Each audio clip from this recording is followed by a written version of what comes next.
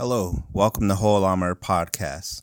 I'm Alan, and what you're about to listen to is the Sunday morning sermon by Pastor Alan Rogers, focusing on Exodus 18, verses 13 through 27, and it's Jethro's wise advice. So you see in this, and this is part one of a 4-part series, but what you see, this advice was practical and wise. It allowed Moses to serve without being overwhelmed by every minor dispute. Also, you see this advice from Jethro, not just the advice, the application of the advice that was given was empowering. It allows others who are capable to lead and take on responsibility. Again, our calling is not solely reliant on one individual to do everything. It's also, the advice was effective. It ensured that Moses could focus on more critical matters, and also, thinking about it, it allowed all leaders more time to communicate with God. They're not being stretched to capacity, and it's helping to avoid burnout by implementing wise counsel, wise advice. So again, this is part one of a 4-part series. While we're standing, we'll go to the Lord in prayer. Father God, we thank you for this day. Thank you for life, health, strength. Thank you for this opportunity and privilege to gather together in your house and to worship you and to praise you and to give honor to you whom honor is due.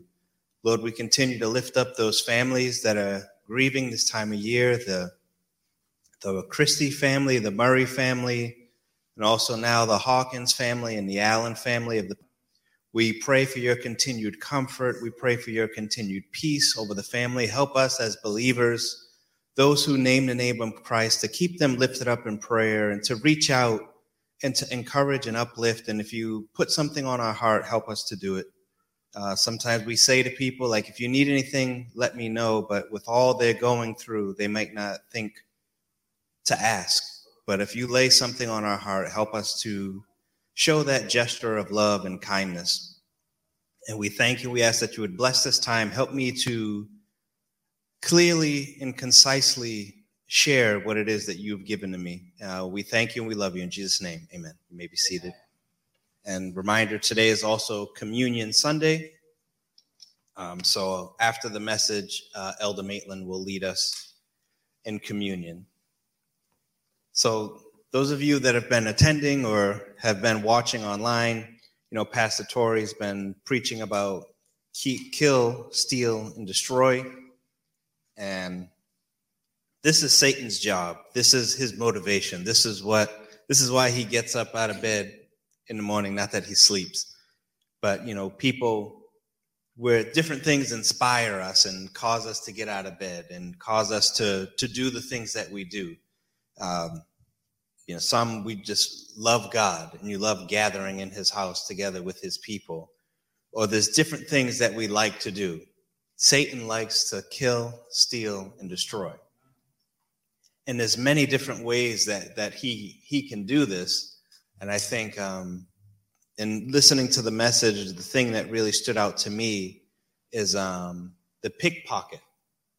That's when, I don't know if you've ever had anything stolen from you. But it's one thing for something to happen and you've been robbed, but it's another thing for you to not be aware that something's been taken from you. And it's usually when you go in the house and be like, wait a minute, where's my phone? I had my phone, and you try to recall the last time that you had it.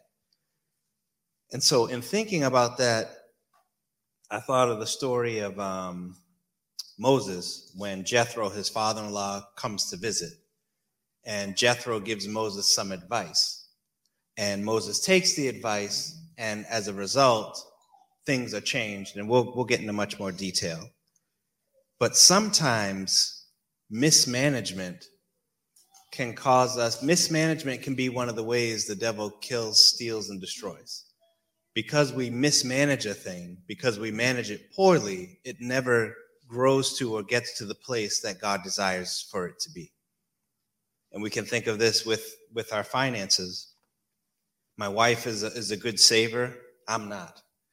And it's It's one thing to acknowledge that and be aware of that. It's another thing to do something about it. And so how I have to save money is put it in an account where I don't have a card. Like when they ask you, do you want a card for this account? No. I don't want a card, because if I have a card, if I'm out in Marshall's or wherever, I'll be tempted to use that card, this money that I'm trying to save, and spend it. So open up an account, don't request a card, and it's Capital One, which takes like 3 to 4 days. If you do want money, it takes time. It's one thing. It's another thing. Wow, it's another thing to be aware of something, understand something as a problem or as an issue, and do nothing about it. One of the things I often say to my kids is that it's okay to have a problem, but it's not okay to be aware that you have a problem and do nothing about it. Because the God we serve, we know that he's capable, we know that he's able, we know that there's nothing too difficult for him to do, including help us with our issues and our problems. And not just believe it, he can do that for someone else, he can do it for you as well. Whatever the situation is, whatever the circumstance, whatever the problem, God is able. So again, thinking of mismanagement, and I don't remember what I titled this, something about wise counsel. So apparently we're going to keep having audio issues. So mic number 3. So mismanagement. We want to manage what God has given us well. And each of us, one of the things I say, and if you attend Bible study at all, you've heard me say this, God has a specific and unique plan for each and every individual person. And I used to, when we first, Pastor Tori and I first started doing the online Bible study, I would occasionally share that. And sometimes I would be like, okay, people know I've shared it enough. But now I feel like a conviction. It's like, no, this needs to be said. God has a specific and unique plan and purpose for each and every individual person. That means everyone here, everyone watching online, everyone who God has allowed to be born, he's had a purpose for them. Now, sometimes we don't live up to our purpose. We don't live up to our potential. But that doesn't mean that God did not have a specific plan in mind for you when he allowed you to be born. So we want to manage things well. And so thinking of, the Exodus story, the children of Israel were in Egypt. And I'm looking at this, it's like, okay, people who may not be familiar with the story, how did they end up in Egypt? Why were they there in the first place to be slaves? But you have to go back to Joseph. Joseph, he was Jacob's favorite son. He had 12 brothers. The brothers were jealous because of how much the father loved Joseph. He was his favorite son, and it annoyed the other brothers. So they were sick of it. So again, a lot of paraphrasing to get to Exodus 18. So they throw Joseph in a pit, sell him into slavery. Joseph ends up in Egypt.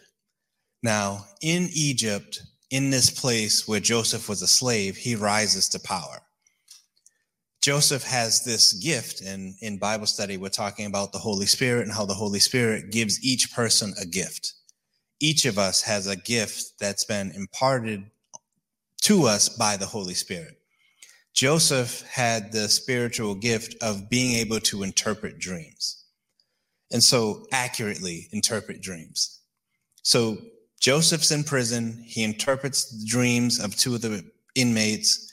Pharaoh has a dream. Joseph is able to interpret that dream, but not just interpret that dream. He's able to give a plan for, the dream the king has about the 7, skinny cows eating the fat cows. And Joseph is like, hey, there's a famine coming. But he doesn't just give him information. That's true. But he says, here's what to do during this time. And sometimes we need a plan. We can understand that something is coming or something is going to happen. What are we going to do in that situation? Now what? We're aware, there's a famine coming. What do we do? So Joseph comes up with a plan to preserve and store food so that when the famine happens, they're able to make it through the famine without issue. And in this time, Joseph hasn't seen his brothers or his family. So there's a family reunion that takes place. You know, those of you who've ever been to a family reunion, imagine not seeing your family for, I forget, it's like 30, 38, 39 years or something. It was a long time he hadn't seen any of his family. So it's a family reunion. His brothers, there's a famine. They hear there's food in Egypt. So Jacob sends his sons to go and get some food. Unbeknownst to them, Joseph is the one in charge and command of all the food. And Joseph kind of, after he does some kind of mean things, he reveals to his brothers who he is.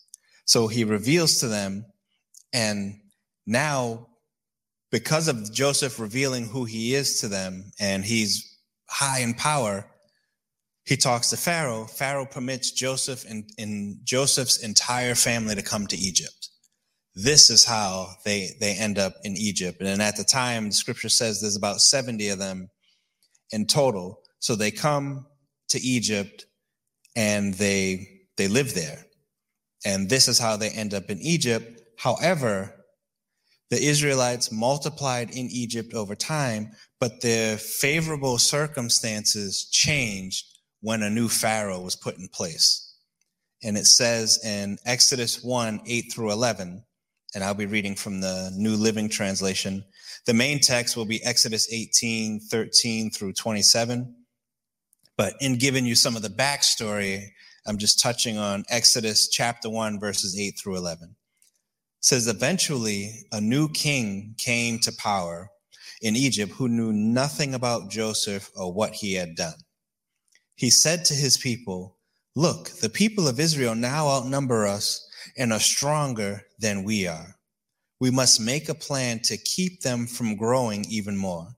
If we don't, and if a war breaks out, they will join our enemies and fight against us. Then they will escape from this country. So the Egyptians made the Israelites their slaves. They appointed brutal slave drivers over them. Listen to this, hoping to wear them down with crushing labor. Keep that term in mind. Wear them down. We'll talk more about that a little bit later. Wear them down with crushing labor. They forced them to build the cities of Pithom and Ramesses and build these for the king. So the king is like, he doesn't know anything about Joseph. He doesn't know what the Lord did through Joseph and how the Lord used Joseph to preserve Egypt through that time of famine. He has no idea who he is. He's just like, this is a whole lot of people here. And he says, there's so many of them. If they decide to overthrow us, they can do it. So he puts a plan in place to enslave them and to make their labor so burdensome that they'll be so focused on what it is they have to do, they'll never think about being anything other than a slave. And this is the trap that I think we all can fall in. Life can be so burdensome. Life can be so heavy that the only thing we focus on is the task before us. We're never thinking about what does the Lord have for me? How has he gifted me? What is the greatness that the Lord has for me to do? We're so bogged down with the mundane tasks of life that we lose sight of what is it the Lord truly has for me and truly has for my family. And this was promised long ago to Abram back in Genesis 15:13. Then the Lord said to Abram, you can be sure that your descendants will be strangers in a foreign land, where they will be oppressed as slaves for 400 years. So this went on for a long time. So God tells it to Abraham, and then through Joseph, it ends up happening. The children of Israel end up in Egypt. So, and then after this, they cry out to God, and God hears their cry, and God sends Moses to set the people free. So God does, great things through Moses and Aaron. all the different plagues and all the different things that happen, the people end up being released into the wilderness. And they're released into the wilderness. Jethro, Moses' father-in-law, hears about this because when all this was going on, it was crazy. Moses sent his family away. He's like, y'all go be with dad. So he sends his wife and his 2 sons to be with the father-in-law while all this is taking place. And Jethro is getting reports of the things that the Lord is doing. So he hears that they're free, that it's safe to bring the wife and kids back to Moses. He comes, Moses shares with him all that the Lord has done. They break food. And this is where we pick up the story. Exodus chapter 18, beginning at verse 13.